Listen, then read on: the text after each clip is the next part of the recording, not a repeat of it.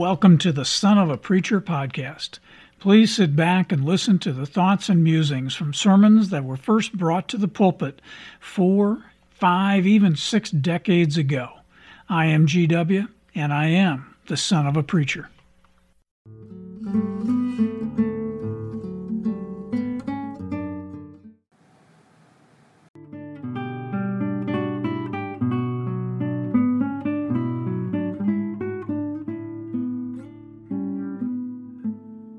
I am so happy to be talking to you all again today. My dad first brought this message about road signs to heaven to the pulpit on March 5th, 1961, Sunday evening service. So picture it in a small chapel in that red brick church, perhaps 25 to 30 people in attendance, and think about me as a 10-year-old kid.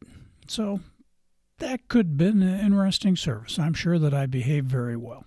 But the scripture that night was from the book of John, the 11th chapter, the 25th verse. And it said, Jesus said unto her, I am the resurrection and the life, and he that believes in me, even though he is dead, shall live. So, road signs to heaven. Well, let's think about that. I mean, wouldn't it be nice if next to the signs out there on the interstate, which point you so confidently from New York to Los Angeles and from Chicago to Birmingham, if there was one that was added on there that said, use exit 75A to go to heaven? Well, wouldn't that be nice? Wouldn't that be an easy way to get to heaven? Now, Dad started this off by telling everyone, you need to remember, you're not particularly praiseworthy. You and everyone in this room, me included, you are not particularly praiseworthy. It's your faith in God which gives God a chance to have an action in that faith. And faith in the Lord goes a long ways toward getting you to heaven. Now, we're talking in 1961. Kennedy had just been elected president, been in office about 6 weeks at the time of the sermon. But you know, the summer before that election, we took a family vacation. Now, Eisenhower was president then, which, by the way, the fact that Kennedy and Eisenhower are big political figures at this time has nothing to do with the story that we're going to tell, but just kind of a frame of reference, I guess.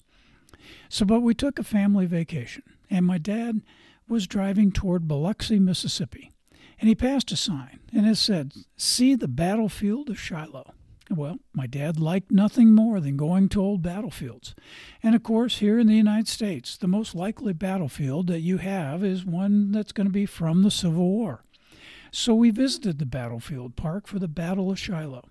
Now, Shiloh, of course, has been called a turning point in the war, and it's my understanding that the South really did come close to winning the Civil War, and it might have done just that if the South could have taken General Grant out of the action, and the whole war then might have been decided differently. But everything happened as it did, and you had the Battle of Shiloh. And the people running the park, well, they had a little presentation that discussed how the battle developed and tried to describe what you were seeing as you walked around the battlefield. Now, to me, one of the most interesting things about the Battle of Shiloh was it seems that most everybody spent most of the battle not knowing where they were.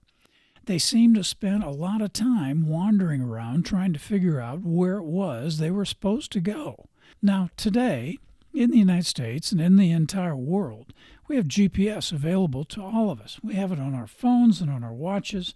We have the ability to tell where we are very precisely for just about any place in the world. And this is available anytime we want it. So we don't actually get lost very often anymore. And when we do, it's really quite interesting to watch people get nervous as they try to find their way back to the route they're supposed to be on.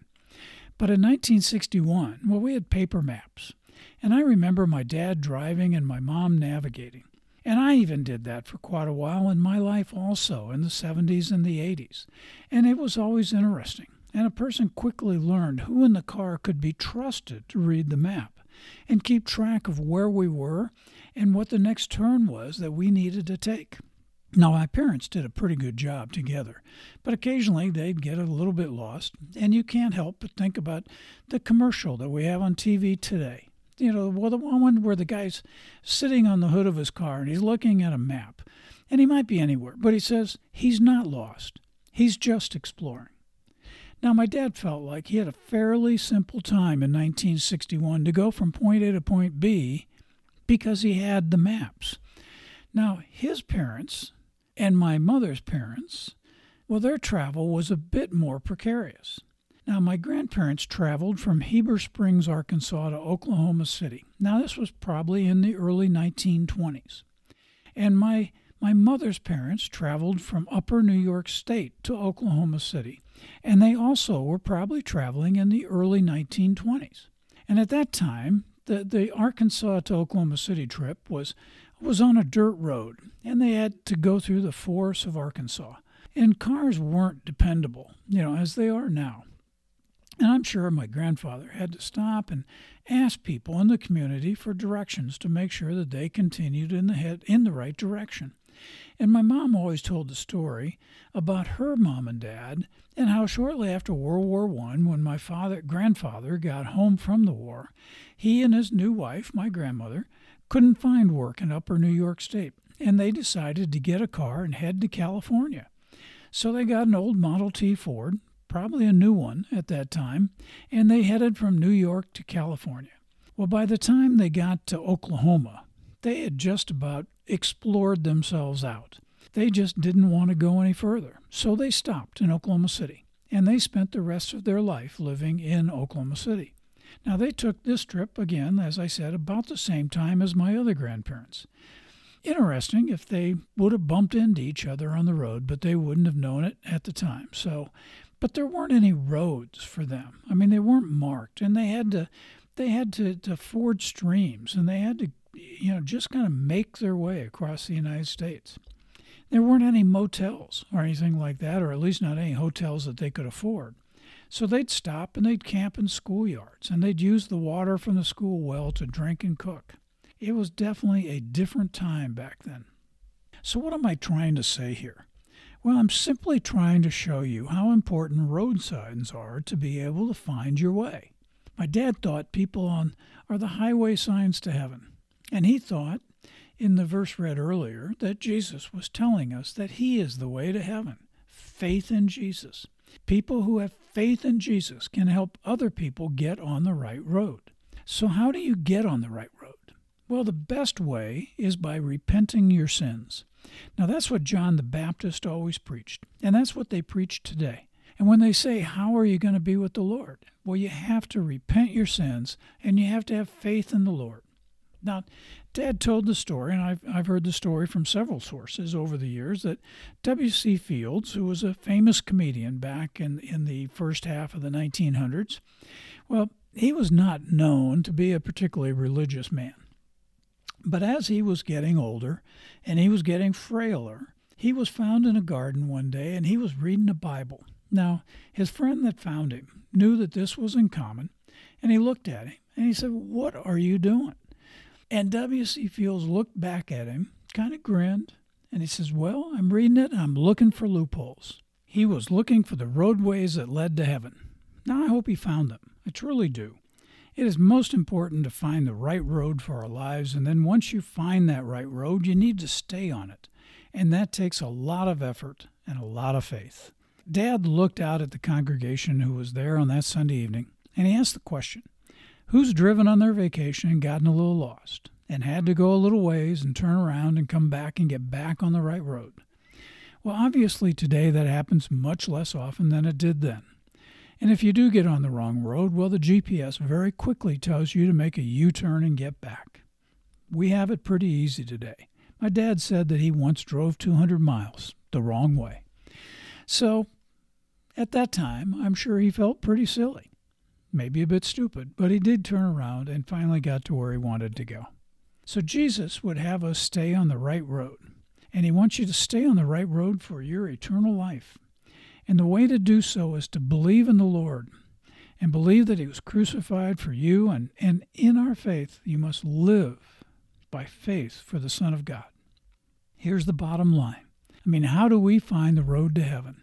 That's really what we all want to know. Everyone wants to end up in heaven. And we accomplish going to heaven by following the example of people who have had their sins forgiven, and they are on their way to heaven. And we use these people to show us the way to the Lord. And it's important that we learn of the way to heaven, and we learn the belief in the Lord, and we learn to have the faith He wants us to have in Him. It makes it our responsibility to show the way to heaven for anyone who's following us and desiring to find the way. I think that's how we should end this. Perhaps we can all go out today, find someone that we can help find the road to heaven. Thank you for listening to this today. May the Lord bless you, keep you in peace.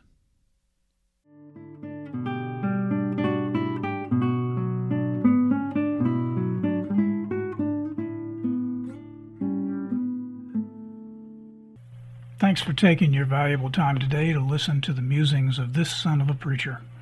I hope the sermon excerpts from 40-50 years ago proved to be both interesting and insightful.